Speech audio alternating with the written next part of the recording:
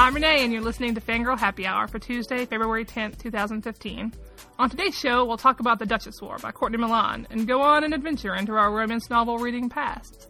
After that, we venture into unknown territory as we discuss book marketing and self-promotion from the perspective of two very different types of book bloggers and one newly minted publisher.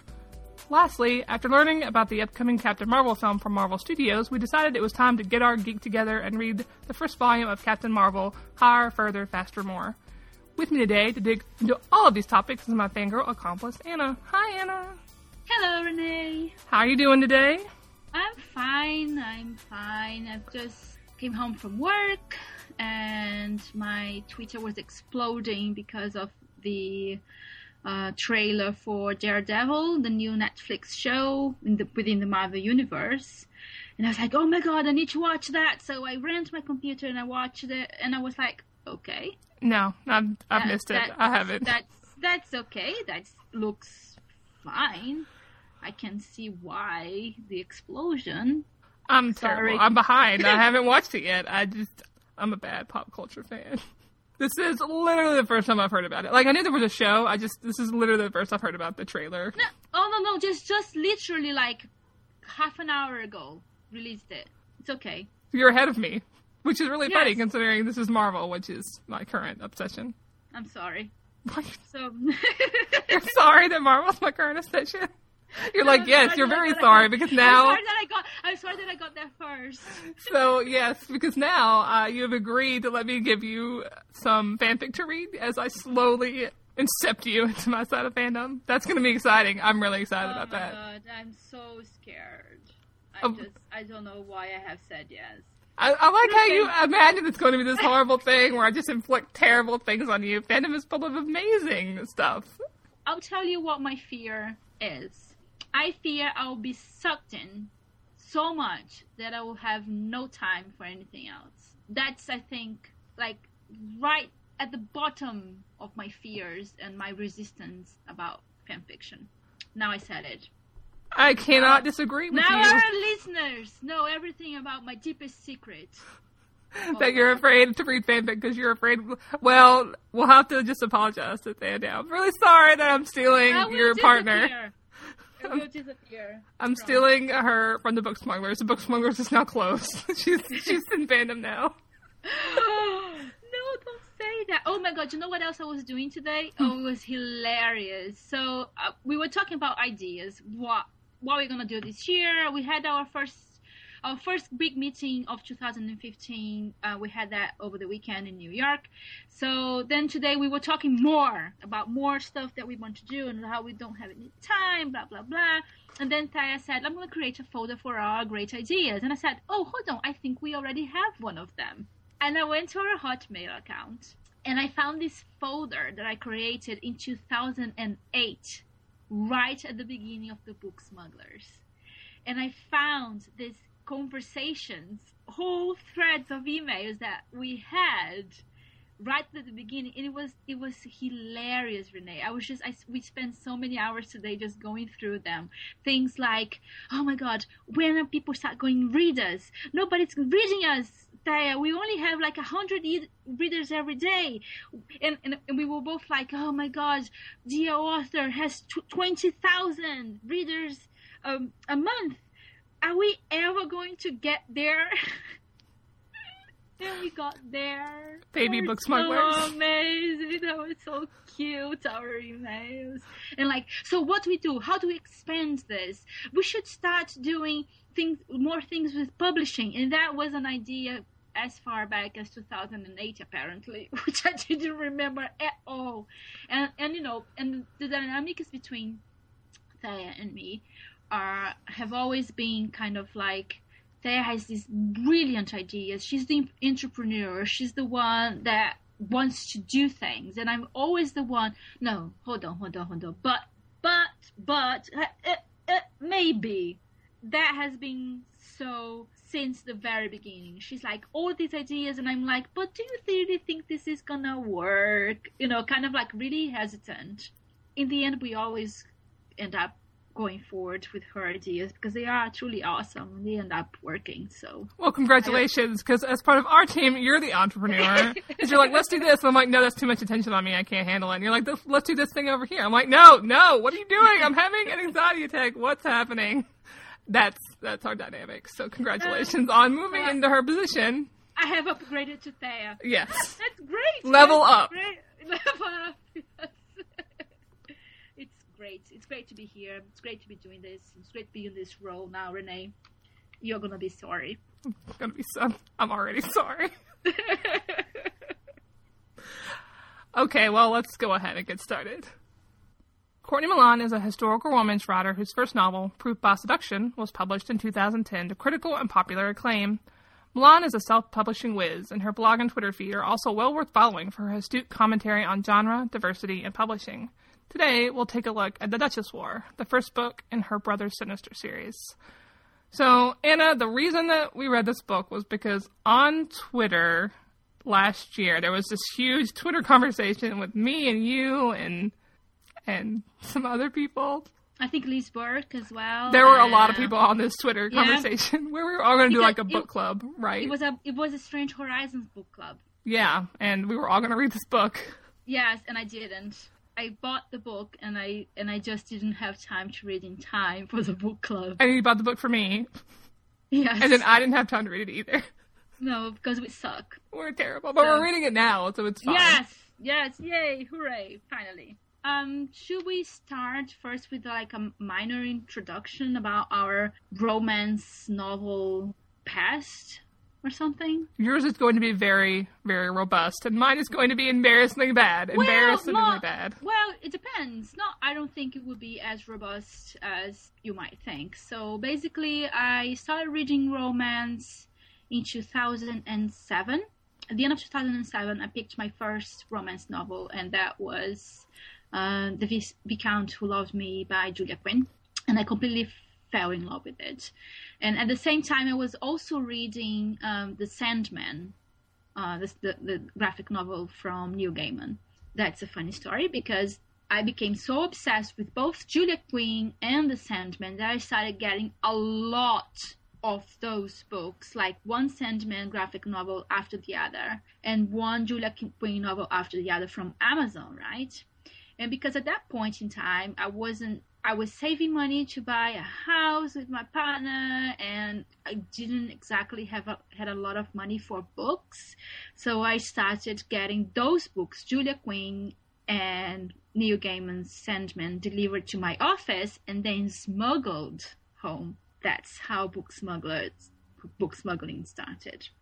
So it's all down to romance novels. And then after that, I read about 300 romance novels in 1 year. And what? I reviewed most of them. What?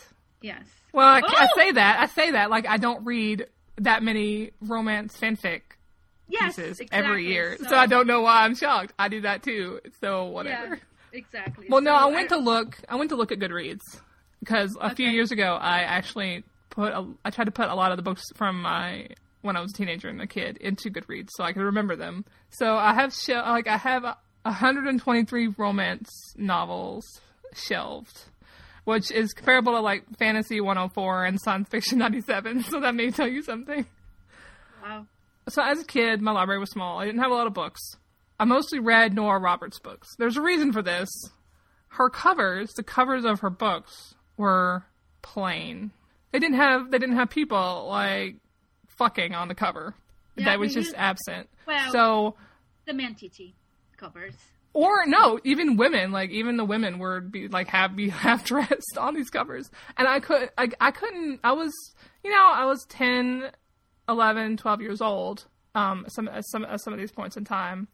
And they're like what people wanted me to read in quotes, the proper literature were these little series.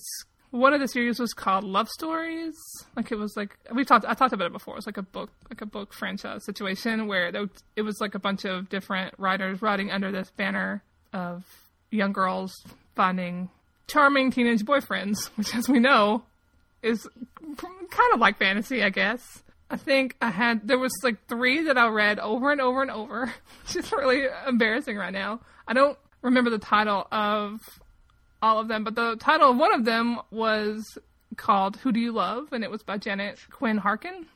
Okay. I read this book so much it fell apart. I was reading all these, like I was reading every single book in that series to the point where I was just running out of books. But because these other romance novels that were in the library were so just not suitable for me to take to school, because when I tried, they were taken away from me. Like, I wasn't old enough to read that. I wasn't allowed to read that. It was inappropriate for my age. But Nora Roberts' books, however, had plain covers. Like, they were, very arty or had, like, landscapes on them at the time. Yes. So yeah. They were much safer for me to take into public and to school, where I did most of my reading during my breaks or when I finished my work. So that's pretty much how I got hooked into her, and I stayed with her. She was pretty much the only romance author I read for about 2 years. And then after that, I sort of drifted into fanfic. So I was reading fanfiction. I was reading her novels. After that, that's when I started drifting into like popular fantasy and science fiction. But then I just stuck mostly with fandom, and that was it. And then I dropped romance novels, and I was mostly just in fandom. Right. So for me, after that first year of book smuggling, with the almost 300 romance novels that I read, after that, I started to read more young adult and fantasy. I still read a few of my favorite authors, like Nalini Singh, Mel Jean Brooke, Julia Quinn, Loretta Chase, Rose Lerner, but after a while, I just got really burned out of romance. I guess, reading 300 of them in one go would do that to you, I guess. That's dedication. Dedication. Well, I got so into it because I then wanted to go back and read the classics of the genre as well. So I went back and I read the big titles from Liza Kleypas and Loretta Chase and even Julia Quinn as well. So Judith McNaught, but those were terrible, kind of like really rapey romance, and let's not talk about them. I kind of like let that go, and I haven't read a single romance novel in I think about 4 years. I missed the Courtney Milan start of her career because I was already not reading romance by then. But I saw a lot, because I still have many friends in the romance community. I still read a lot of romance blogs. And I saw so many people loving her books, so many of my friends loving her books. And I was really happy to then read The Duchess War. It was a really good way of going back to reading romance. So, yeah. So what did you think of the book? I liked it a lot. No, it was really good. I thought so, too. What did you like about it? So when I first read this book, the cover, I was like, well, this looks like YA to me, because I've been inundated with these YA covers with the gowns thing. So I'm like, I wonder what this is going to be like. Wow, that is so interesting, because it reads romance to me, the cover. But yes, that you have a point, because there are so many YA novels with the girls in the pretty dresses. Yeah, I told Asia on Twitter the other day when she was commenting on the dress trend, and I was like, I walked through my YA section at Barnes & Noble the other day, and it was like a party for rich white politicians' daughters. So that's why I associate these like fancy dresses with YA now. All right, okay. If that's not the association YA wanted, you fucked up, guys. Sorry. I mean, I didn't go into this book with preconceptions, because I knew if I did, I was going to be like, I'm just going to get judgy. I always get judgy. So I didn't. So I was like, I'm just going to pick it up. It was late at night. I'm like, I'm going to pick up and read the first chapter and see what I think. Well, 4 hours later, when I went to bed at 5 a.m., I was like, I guess I like this. No, I'm so glad you said that, because that is actually another reason why I don't read romance anymore. Because for me, when I pick a romance novel to read, I just can't put it down. I have to read it, because one thing that romance novelists know how to do is to build up that tension, right? To start off, the guy is here, the girl is there, and then all of a sudden they meet, and there is this super tension between them, and you have to keep reading until something explodes, either my head or something else. Sorry, orgasms, Anna. That's the word you're looking for. You're looking for the word you're looking for is orgasms. I know. It's okay. So no, what really surprised me about this book, and actually why I really like it, is because it's political. Like I didn't expect that for some reason. It's a really political book. She's using the social structures of the period to create this really creative dilemma for these characters. And I was just really impressed. So not only was I like into how the characters were going to get together, I was super into how the hell they were going to resolve this problem with his politics and her past. And the fact that he's a duke, right? And she's a commoner. Well, she's not a commoner, but she's not exactly Duchess material. And that is actually one of the things that I like the most about the book as well. Not only because of the politics, but also because of the self-awareness of the tropes around the duke that falls in love with someone that is beneath him. If you pick up romance novels, you will see there are a lot of dukes falling in love with people that are beneath them. And it's part of this fantasy, right? Of how you get there and how can they be together. And it's this really fantasy world almost, because in real life, or if you want to talk about in those terms, that wouldn't happen like that.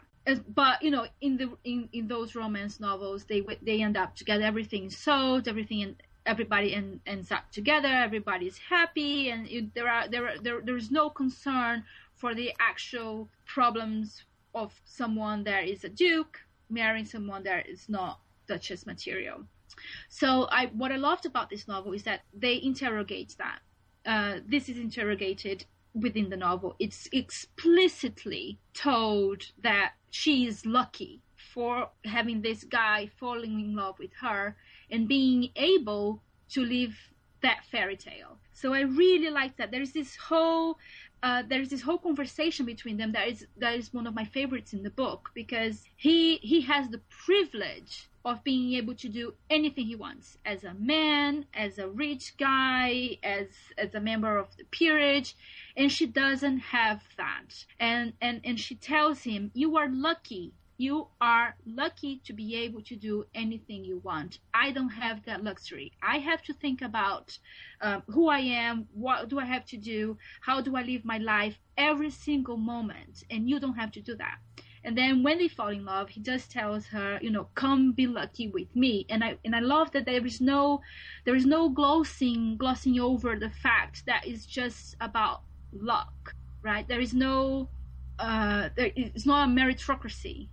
It's not because she's awesome or he's awesome. It's just because of the circumstances around their birth and their lives and the way that they live that. And also there's an element of fantasy there, because he's a duke who wants to not be a duke anymore, and he thinks that he will, destroy and end with all the peerage system. That's his goal. So this is how he's able to marry this woman. So there is that element of fantasy there. But I thought it was really well done, and like you, I was really interested in how the politics would play within the book.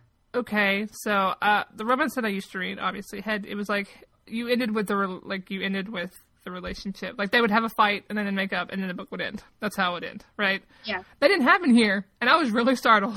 I was like, what? Right. I'm confused. So maybe it's just because of the fact that I was reading authors that wrote in that pattern. I did not expect this book to keep going until they got married, and it did. I was like, oh, okay, that happened earlier than I thought it would. Like I thought all the drama would happen before they even got married.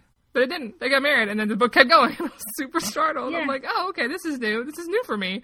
I don't know. I mean, I guess other romance novels probably do that. They don't follow the fight, makeup, end pattern. But but there was an element of that. I think even after they got married, there is that's what I like to call the last minute drama. The last minute drama, which could be solved with 5 minutes of just conversation, which I think is not good. I'm not allowed to do that in my work. Like my beta will come at me and be like, this conflict could be solved with 5 minutes of just sitting down and talking. Fix it. Yeah. So in the Duchess War, there's the last minute drama where he's going to court and he's just going, there's this whole thing of he is going to talk about her past in front of everybody, and he's like really angst, and it's just like, I'm the worst person ever, and she's like, what are you talking about, dude? Why don't you talk to me? And exactly, why don't you talk to me for 5 minutes? There is unnecessary drama, and I think that which actually is borne out, but that drama is borne out of the fact that he's kind of a privileged dude. Exactly, that's the point. And it's also part of his emotional makeup as well, where he doesn't want to share his feelings, and because he's so scared that she's not gonna love him, and to the point where he thinks that because they have this one fight, it's all over. So he's not equipped emotionally to have that. And I loved that he is the romantic one in this relationship as well. He is the one that have all of those dreams that sex is going to be this beautiful, synchronized encounter of two bodies, and then they would explode together into a beautiful orgasm that would just leave them satiated forever. Right? And it isn't. It isn't. No, that was perfect. I cracked up through that whole scene. I cracked.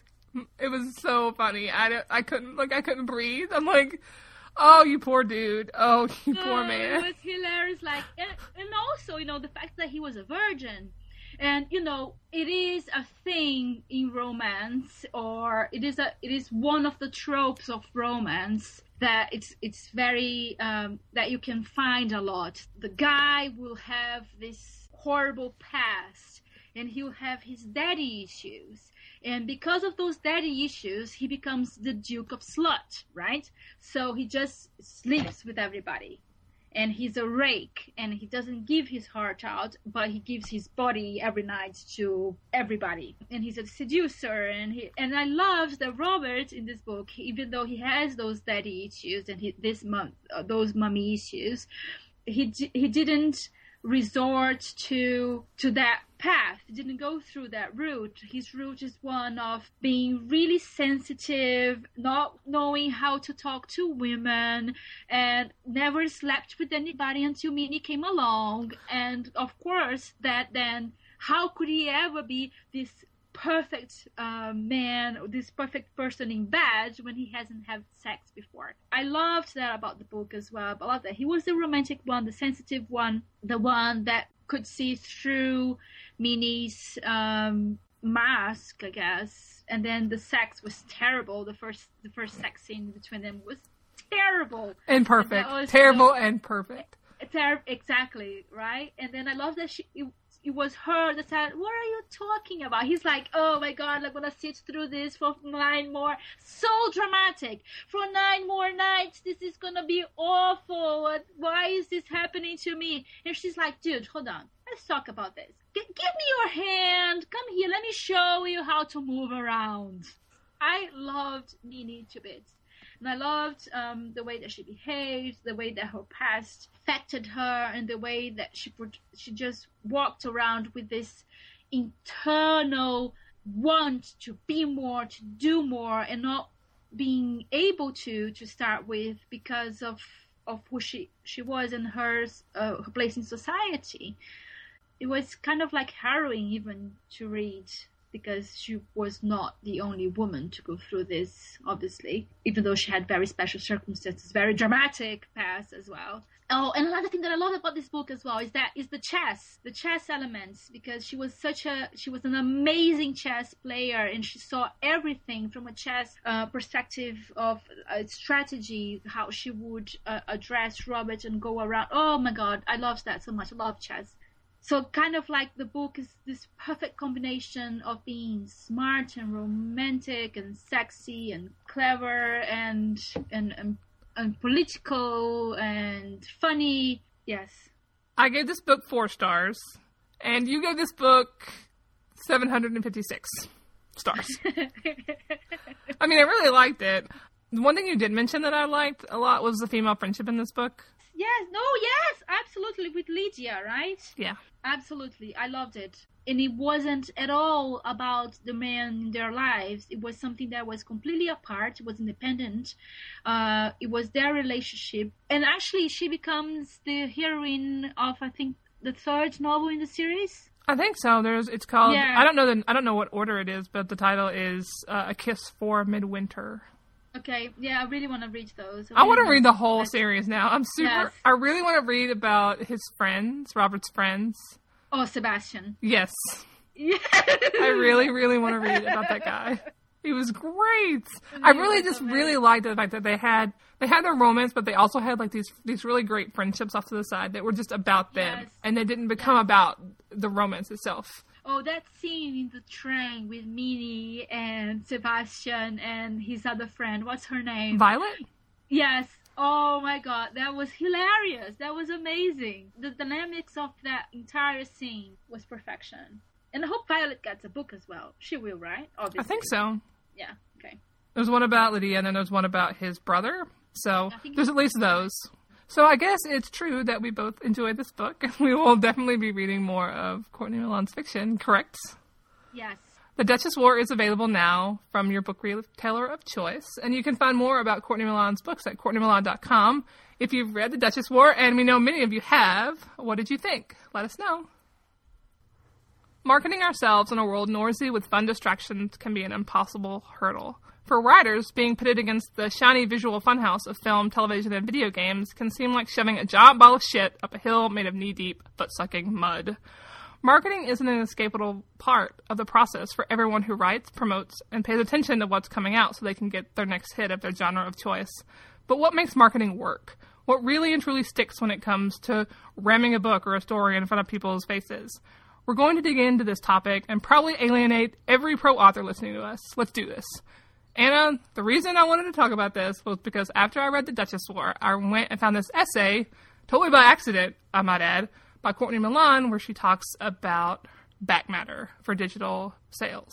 So this is an essay that she wrote for a blog where she talks about the page at the very end of her book, where she talks about what she's written, her mailing list, joining her mailing list to get her next book. And this page was I don't know if this page was at the end of The Duchess War, or if I just think it is because I read the blog post. But I found this super fascinating from a marketing perspective because it was super effective because she listed out all the books that were in the series. So I'm like, I'm going to read those. That's amazing. Thank you. And I went and looked them up and added them to my list. Right. So I read the article as well when you sent that to me, and I thought it was fascinating too. The first thing that came to mind, obviously, was that now I'm going to put my publisher hat, because we produce digital copies of our short stories as well. And we also do have back matter. We don't have a subscribe to our newsletter thing like Courtney Milan has, but we do have a list of all of our stories and how to find them. So that's really interesting, and that's something that Thea is the one who produces the ebooks. She finds it essential as well. And I think it's a really good way of introducing your reader to what you produce, not only as an author, but as a publisher as well. And that it's a way that is not too much in your face. I think it's a very respectful way to introduce what you have done, because then the reader finishes reading that book or that story, then they can see what else is out there, and then they can make an informed choice of whether they want to read more or not. So when I read that, and she talked about how she wouldn't take a contract with a big publisher unless that was in the contract, I was thinking about, you're right, in other ebooks that doesn't exist, right? And most of the ebooks that I get, the story ends, it's like about the author, and then it's like a preview of another book. Okay, how does that make sense? And meanwhile, online, I'm being attacked by the publicity machine of the major publishers via like announcements and giveaways and whatever else. I know I ranted on Twitter because there's a book being promoted by Tor, I think, right now called The Providence of Fire by Brian Stavely. I'm so sick of this book. I haven't even read the first book. I had the first book, but I haven't read it yet. And I'm already sick of the second book because it's everywhere. And it feels not natural. Like, the marketing doesn't feel natural. It just feels like they're putting as much coal in the publicity machine as they can to get it in front of eyeballs. And they're not really trying to engage. And so it's just tiring. It's exhausting how much I see this book. I get it. They have a book coming out. They really want to sell it. it's great that you're supporting your author, but it just starts to feel a little disingenuous. Do you think? I don't know. I am torn about that, because what else will they do? Well, it's the same. Like they're posting tweets and doing these giveaways in the same tide pool, in the same community, over and over and over. But do you know? I haven't seen that, which is fascinating. Because sometimes I too go through periods where I'm like, I'm so sick and tired of seeing this book everywhere, and then I mention that on Twitter, and then people go like, but I haven't seen it. So are we cursed? Because this happens with this happens to me with books that get a lot of publisher support, and when the books are by dudes. Oh no, that is another side of the conversation, because there's definitely more support for a certain type of book or by a certain type of author, and that kind of support is really, really out there, to the point where I sometimes get 3-4 review copies of the same book for the big titles, and then for smaller titles or even like big titles as well, I get one or I get none. So you can actually see where the marketing machine is going and is gearing up toward which books, right? Yeah, and so last year, right, me and Jody and Anna did our Yes All Stories thing, where we promoted a bunch of 2015 books by women and non-binary authors and people of color. Finding books for that list was like pulling teeth. It was almost impossible. I had to ask for help. I had to go to Ellen Wright at Orbit and be like, help, how do I do this? Help. And she gave me some ways to look it up, but they're so complicated to look things up that it's hard. So I understand on one hand that because it's so hard, this publisher report is really important, but I also feel like it should be a little easier for people who just want to go look it up to find out what's coming out soon, instead of just having to rely on the coal supply, the publisher, for the giant machine that they're going to launch to throw up like 5 different books by dudes with guys in hoods on them in my face. No, it is true, and it's also true in YA as well. I sometimes get so sick and tired of the bigger titles because they are everywhere, and the publicity machine is huge sometimes, and you have the review copy sent to you, and then you have all the emails, and you have blog tours, and you have giveaways, and we take part in a lot of them. I'm not saying that there shouldn't be. I actually think that there should be, because you have to get your books out there somehow, right? And you have to make noise, and in the current market where you have so many options, not only of books coming out every month, but also TV and movies and everything that it's fighting for our attention. So what else would publishers do? What else would publicists do other than trying to get the books that they think will sell the most, are the most visibly commercial books, in front of whomever they think will matter, like, or bloggers and other authors. In a way, I see the conundrum. I see that they have to do that. As a publisher as well, I do a lot of promotion. I tweet a lot of what we are publishing. But you're not obnoxious about it. I try not to be. I hope I'm not. But maybe I am for some people, Renee. Like, for those books that we just talked about, that for us, they are everywhere. Maybe my promotion, even though they are not obnoxious for you, they are for someone. I don't know. You don't do it enough, though. It's not even the promotion itself. It's the sheer amount of it that's coming at me. And maybe it's just the people I follow. Like, it's just because I follow a lot of what I'm gonna go there and say industry bloggers, because I don't get review copy, not that much. Mostly I get it from Orbit, and it's a few books a year, maybe. I don't get that kind of.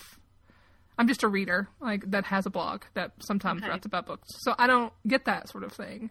Like, so I'm outside of that machine. If I'm outside the machine and I'm still seeing it like that, I don't know. It feels like a problem, because it feels like all the other books that are coming out, all the books that I actually want to read, are getting drowned out by these other books that I might want to read, sure, but I don't need to hear about them 600 times.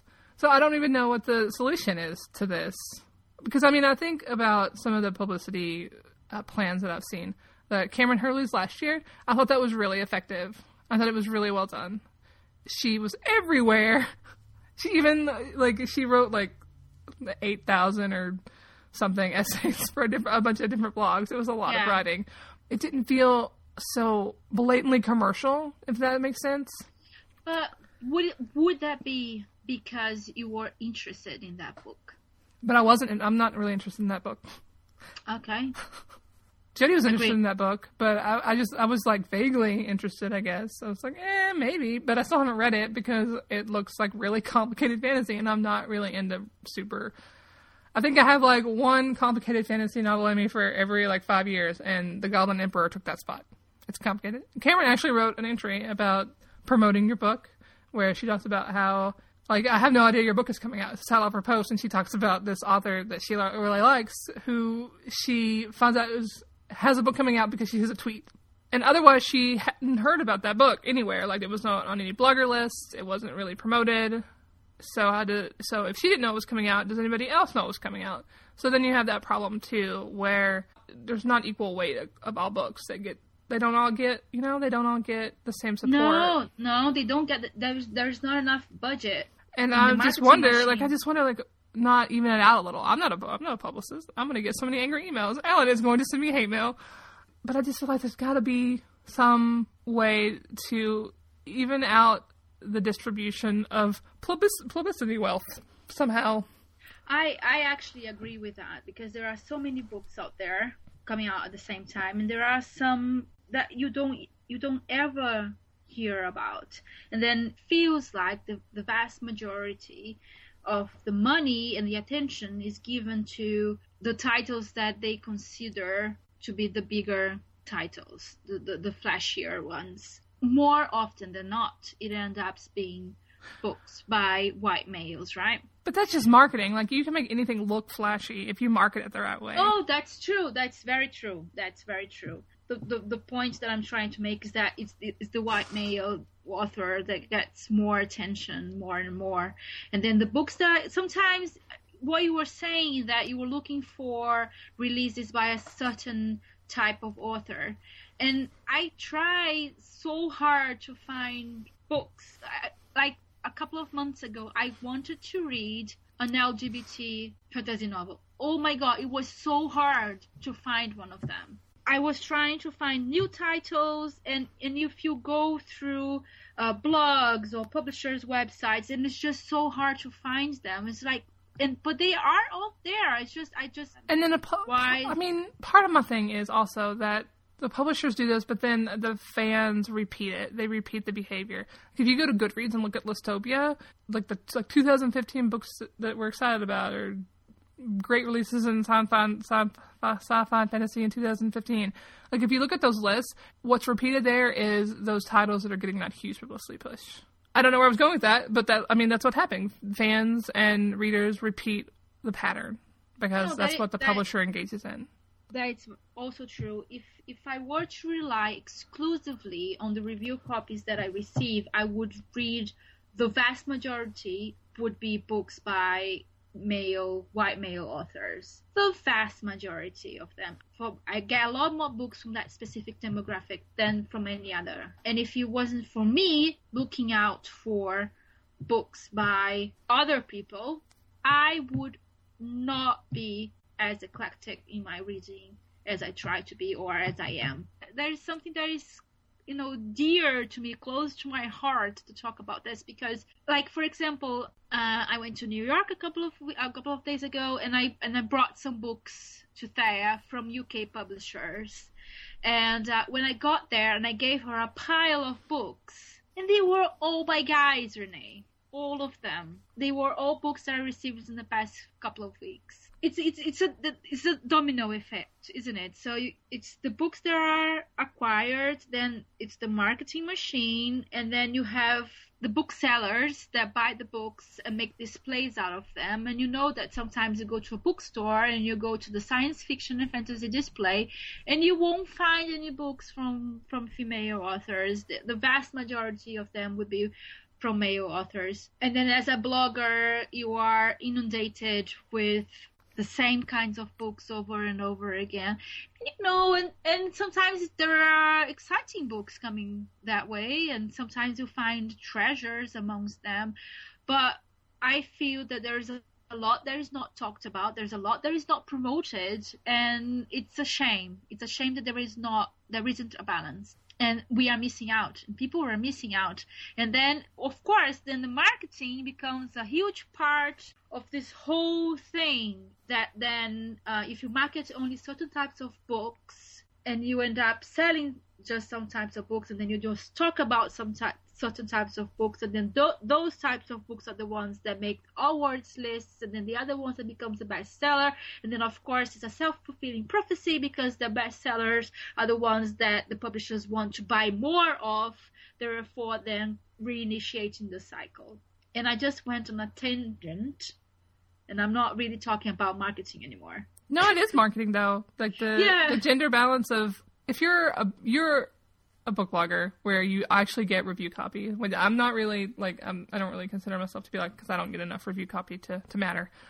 But you definitely see the pattern. And I mean, this was my entire argument when I was doing coverage of women on SFF blogs, which is, it's at every level. I can critique fan reviewers until I turn blue. Like, if they're relying on publisher copy to run their blog, they don't really have much of a choice. They have to, like, their only choice is to go to publishers and be like, I want to read more books by this group instead of this group that they've been sending me copy by.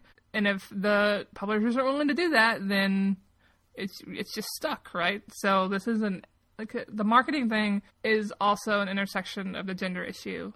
This is why I think what Courtney Milan is doing with her back matter stuff is so brilliant, because it just bypasses the publisher completely. Yes, exactly. Like, she's self-published. She's obviously really good at it, because here's the thing. I had never read Courtney Milan, but I'd heard about Courtney Milan because she's done such an excellent job of marketing herself. So this little thing she puts at the back of her ebooks, telling people, join my mailing list to find out more about my book, review, tell people about it, share my books. Here are the rest of my books in my series. I don't understand why publishers aren't doing that.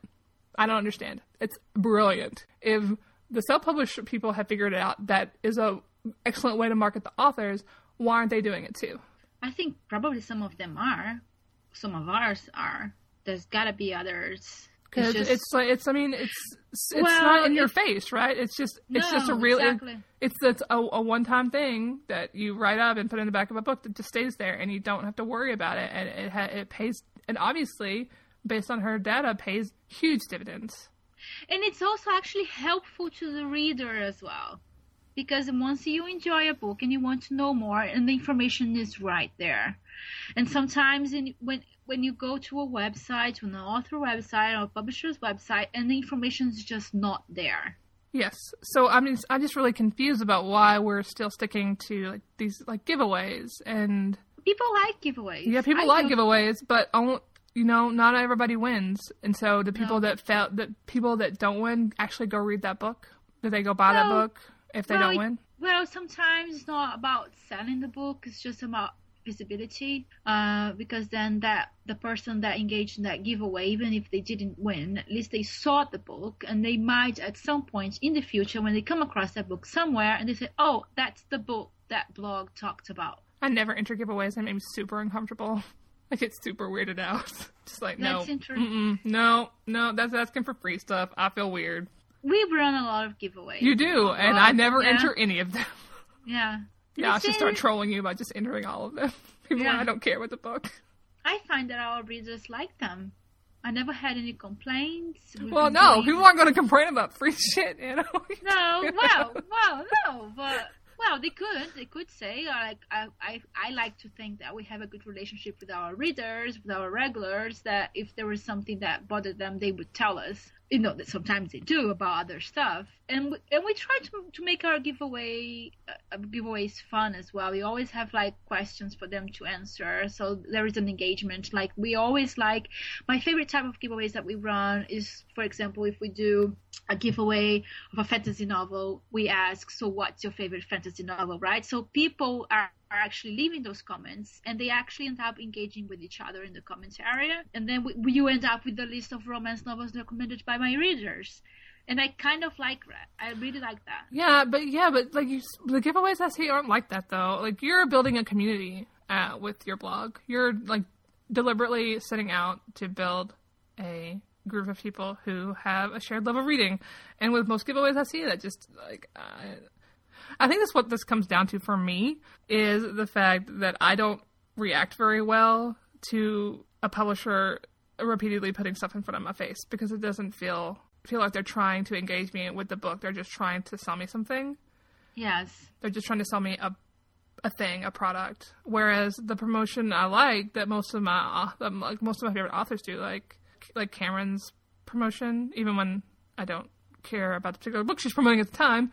Kate Elliott does really good promotion. It's a thoughtful way of doing it. They're engaging with the readers. They're not just being like, I want to give you this thing, I want you just to give me money and then go away. Yes, there are definitely different ways of doing it. And I guess I've just come down on it, like, after this many years in this community, following all these big publishers, I've just come down on the side of I really prefer promotion that doesn't feel like it's coming off a factory line. Yeah, no, I agree with that as well. And this is why, like, for example, another thing that it's part of the publishing tool set, say, for promotion, is the blog tour. We participate in blog tours. I don't find any problems with that. But sometimes we accept to participate in those where we can get the type of content that is interesting. Like, for example, an essay from the author about the book, or something else that is interesting that we find that would generate discussion, or our readers would find interesting. And we try not to participate in blog tours that last for months. What? Sometimes there are blog tours that, like, we have dates that are going to last for a month, and I'm like, no, that will exhaust your readership. Why would you do that? Why would you put that same book on 30 different blogs for the duration of a month? This will backfire. And sometimes it does. I have seen so many promotions that just backfired because of that, because it runs for too long and it is too much. I'm sure now we're going to get a bunch of hate mail. Well, I say I mean me. I'm going to get a bunch of hate mail. Why would we? Oh, well. Because our listeners are lovely people. Our opinions about... I promote my stuff, like my writing, and that's really hard. Like, just promoting my stuff is hard. So I know how hard promotion is. And I just think it's really funny that I don't care so much about author promotion. If authors are promoting, I have no beef with that. It's just the publicity machine that the publisher is running is, I guess, my biggest complaint at this point, because it just feels so disingenuous. And I don't know how an action like that can feel disingenuous, but I'm a special snowflake, so we'll just go with it.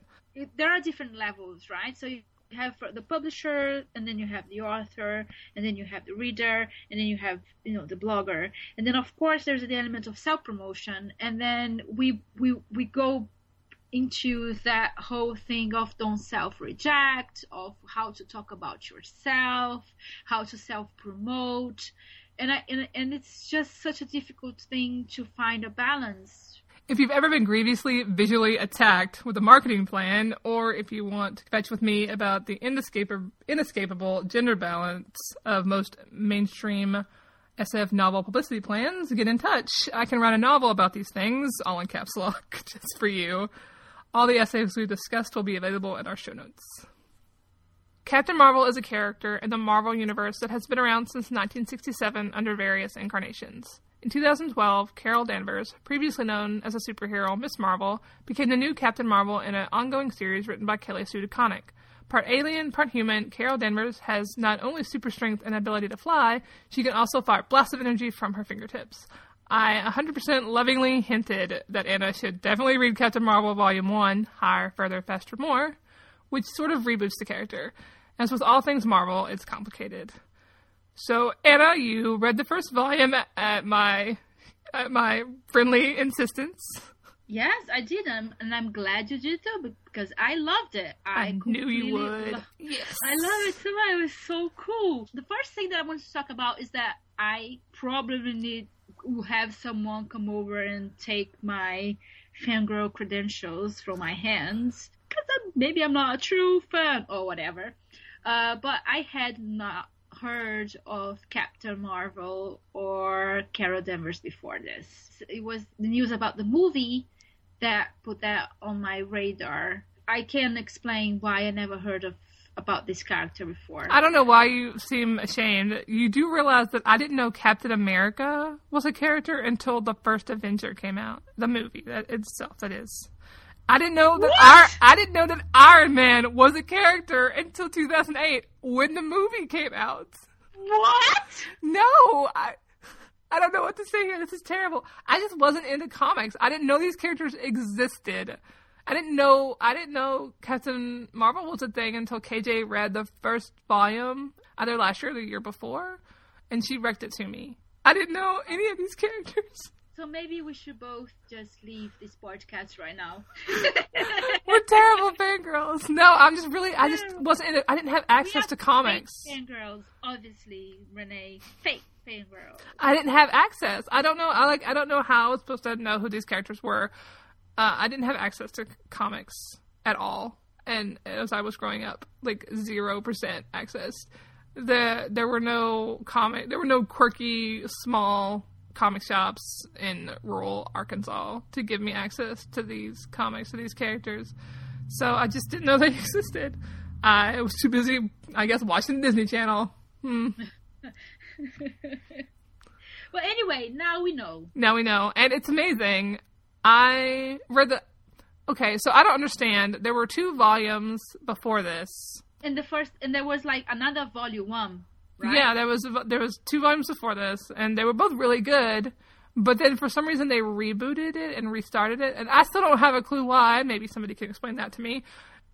Maybe at the same time they could explain Marvel to me, period, because I get so confused over Marvel comics. And so I don't know why they rebooted it, but I'm totally in favor of the reboot, because there are some sweet characters in this. It's just Carol goes to space and makes a bunch of friends with some women, and there's a lesbian kiss. It's perfect. It's so great. And then Guardians of the Galaxy show up, and she blows things with her hands. And she fights with Rocket over her cat. I know, it's right? a Flerken. Oh God, I cracked up. It was so perfect. It is perfect. And then in the end, she's like, I am a woman of war. Come at me. And then she just fights an entire fleet of spaceships on her own, flying in space. Is this not the best character of all time? She's so great. She's super funny and really, she's good at a lot of things, but she's really bad at other things. There was a panel in the middle somewhere where Peter Quill and she are talking to a passenger on her spaceship who just tried to steal the spaceship and run off. He was like, you're not good with, she makes the kid cry, and he's like, you're not good with kids. Oh, it's so perfect. And also I loved her relationship with the Iron Patriot as well. At the beginning of the graphic novel, she's having an affair with the Iron Patriot, and she kind of is into him, but she also wants to go off and do her own thing and think about her feelings. And he's like, okay, if you gotta go, you gotta go. And that was kind of really awesome as well. Mostly I just like that she's dating Rhodey, apparently. Yes, perfect. Exactly. Fucking awesome. And I loved all the other female characters in the book as well. There's not only her, but she has relationships with friends, and she develops a relationship with the girl that she's saving. Tick, yeah. And then she develops another relationship with this other woman so she basically goes to another planet, right? And then in that planet there's this woman who is the defense minister, chief engineer, and then she presents herself, I'm Jackie, I'm warlord and goddess, pleased to meet you. And I'm like, who are you? I love you, come be my friend. Pretty much I'm going to go back and listen to the segment later and count how many times I said the word perfect, and it's going to end up in the thousands. I suspect. too perfect for words. Yes. Beyond it being fun, entertaining, beautifully drawn, beyond the character being awesome and kick-ass, and there's also the fact that the story itself is really interesting because it puts her in a position of trying to help these people who are fighting these evil warlords, overlords, whatever. The dude is a douchebag, obviously, but there were several women in position of power, and they were all doing their own thing, and Carol kind of like helped but not saved them, if that makes any sense, because they were already in the middle of a resistance movement, and they were already doing their own thing, and I really liked that. In the previous 2 volumes before the reboot, they were doing... It was more stuff, like, on Earth. So I'm assuming that this reboot is trying to tie into the eventual, like, Guardians of the Galaxy 2, like, into the MCU. Because obviously Marvel's doing that whole summer event where they merge the universes and everything's going to start over. I don't understand that. Whatever, Marvel. Just as long as you don't touch. Do not touch Carol. Do not touch Captain Marvel or Miss Marvel or Black Widow. Just go away. Just go away. Leave my stuff alone. Oh, Renee. I hate to be the bearer of bad news. But something terrible is gonna happen. Something terrible always happens in the Marvel Universe. I used to read a lot of X-Men comics, right? And it's just there are so many parallel stories and people who die and come back and go to another dimension and come back, and then they leave and then they become zombies. And what in the hell? Yes, there's Marvel Zombies. It's the best. Have you never heard of? No, I don't read comics. It's this whole thing when there is a zombie apocalypse and all the superheroes become zombies. Like Iron Man eats Wolverine. You have to... No, negative. I'm not reading that. I'm never reading that. It's the funnest thing ever. What? No. It's like happening. Iron Man flies around with just one leg because the other leg fell off because it's a zombie. Who wrote this? Who approved that? Who approved that? It's the list from us. Anyway, so yes, anything can happen in the Marvel Universe. Anything can happen, and everything that I hate is going like it's complicated, Renee. They're rebooting everything, apparently. They're gonna fuck up my comics that I'm reading. They're having the Civil War in the MCU, which is terrible, because I just refuse to consider any universe where Tony and Steve are not friends. I refuse. Oh yeah, because that's what happens in the Civil War, right? They go to different sides. Civil War, it's just like a pile of garbage. War, apocalypse, yeah, basically. Well, splitting the Avengers. No. That's cool, though. So I just want them to leave Carol alone. Yeah, she's really cool. I loved it. I really like Kelly Sue DeConnick anyway. I really want you to go back and read the other 2 volumes, like the ones before the reboot. I really think you would like them. Okay. I don't guess there's any like resolution to what like the end of the volume 2. There may be. I don't know. I didn't like go look because the reboot happened, and I was like, what happened? I'm confused. But I really think you would like them on their own too, because the first one is like time travel and relationship with other women. It's really good. Time travel, say no more. That's the code word for me. I don't read anything. You love time travel.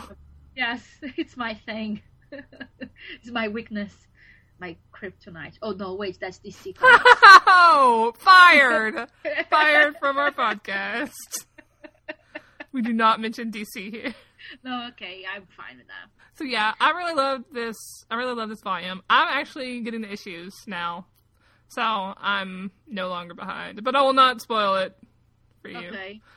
Captain Marvel is written by Kelly Sue DeConnick and illustrated by David Lopez. The first volume collects issues 1 through 6, and we definitely want to know what you think about it, so give us a holler if you've read it, or after you immediately go buy it and read it after this podcast is over. Alright, it's recommendation time. Anna, you're up first. What do you have this week? Right, so this week I'm going to recommend another TV show, and it's going to be Jane the Virgin. It's a TV show that started at the end of last year at the CW. Please listen to me. Don't move away from this podcast right now just because I'm recommending a CW show. Okay, so it is an amazing, amazing show. There's been, I think, 12 episodes so far. It's a telenovela, or it kind of like pays homage to telenovelas, to Mexican telenovelas. It has Mexican-American characters as the main characters, and it's really funny. It's really charming, and it's about this woman. She's very young, and when she was growing up, her grandmother, who is Mexican, is an immigrant to America, told her that she should not have sex before getting married. And she absorbs this, but in a way, it's kind of like her answer to the fact that her mother had her very young and she was single, and there were hardships in her growing up. So she decides that she will remain a virgin because she wants to graduate and she wants to get a job, and she will not have sex, but she has a boyfriend and they fool around, etc. Anyway, long story short, she gets pregnant by accident through insemination because her gynecologist was having a bad day after breaking up with her wife. It sounds ludicrous. Like that, on paper, I would never have watched it because it sounds terrible, right? But the show is really, it interrogates all of these things, and it pays homage to Mexican telenovelas at the same time, that questions some things, challenges other things, but engages with those stories. And the main character has relationships with several different women, including her mother and her grandmother, which is the central relationship of the show. And the show is also narrated by this hilarious voiceover, and it's kind of like if you ever watched Pushing Daisies, that's the kind of narration that Jane the Virgin has. And like I said, it sounds ridiculous, but it's not. I cry and I laugh every single episode, and it's really good. Plus it has a really super hot guy, a central lesbian relationship that is kind of like really graphic as well. They kiss, they have sex, everything on camera. My recommendation, Jane the Virgin on the CW. What about you, Renee? Well, I can't top that. I don't have a CW rec for anybody. Sorry. My rec this week is a book called A Hero at the End of the World by Aaron Claiborne. It's about Ewan Mayo, and he is destined to fulfill a prophecy to kill an evil wizard, and instead of him killing the wizard, his best friend ends up doing it, and his whole life is turned upside down as the magical world that supported him and passed him through all like his school and gave him like lots of privileges just dissolves and leaves him working in a coffee shop. It's a super cute book. It was published last year by Big Bang Press. It's sort of riffing off Harry Potter, and it does it really well, but even after that, like, the book itself is just really funny. I've read Erin's writing for years and years, and she's so hilarious. I definitely recommend, if you like YA fantasy, to check it out. I completely second this recommendation. It was actually one of my top 10 books of last year. Yeah, I made it on my list too. It's really funny. It's just a really fun book to read. It's so it's charming and it's really funny. Yes, I agree. Well done. Great recommendation, Renee. I approve. You approve? I'm glad you approve my recommendation. Oh. Okay, Anna, thanks for talking to me this week. No problem. You can find links to some of the things we discussed today at fangirlhappyhour.com or our Tumblr at fangirlhappyhour.tumblr.com. You can email us at fangirlhappyhour@gmail.com, find our Twitter feed at fangirlpodcast, or drop us an ask on Tumblr. For both myself and Anna, thanks for listening. See you next episode.